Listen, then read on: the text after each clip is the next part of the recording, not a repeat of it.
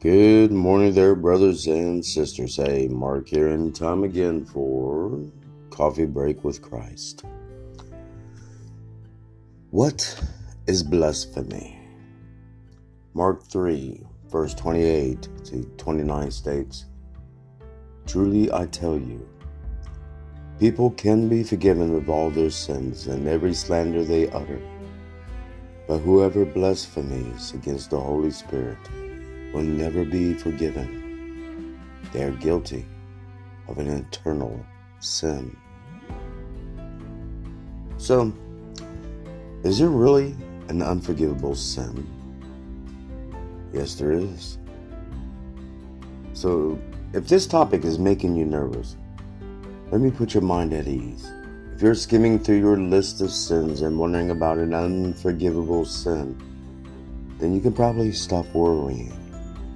When you acknowledge your own sinfulness and recognize your need for a Savior, you won't come close to what Jesus says is the unforgivable sin: blasphemy of the Holy Spirit.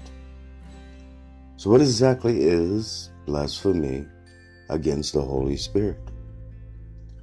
Blasphemy is an attitude whereby a person is so blind to their own sins that they only see the sins of others. It's when a person doesn't see a need for a Savior to forgive them of their sins.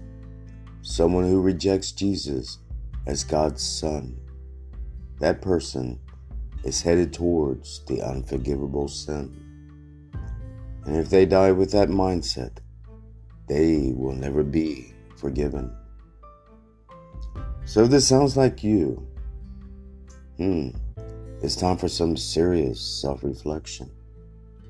So don't let pride keep you from recognizing that we are all sinners, seriously in need of a forgiving Savior.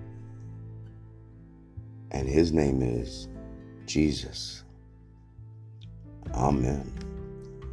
All right, brothers and sisters, here's hoping that all will have a most awesome, blessed, and groovy day.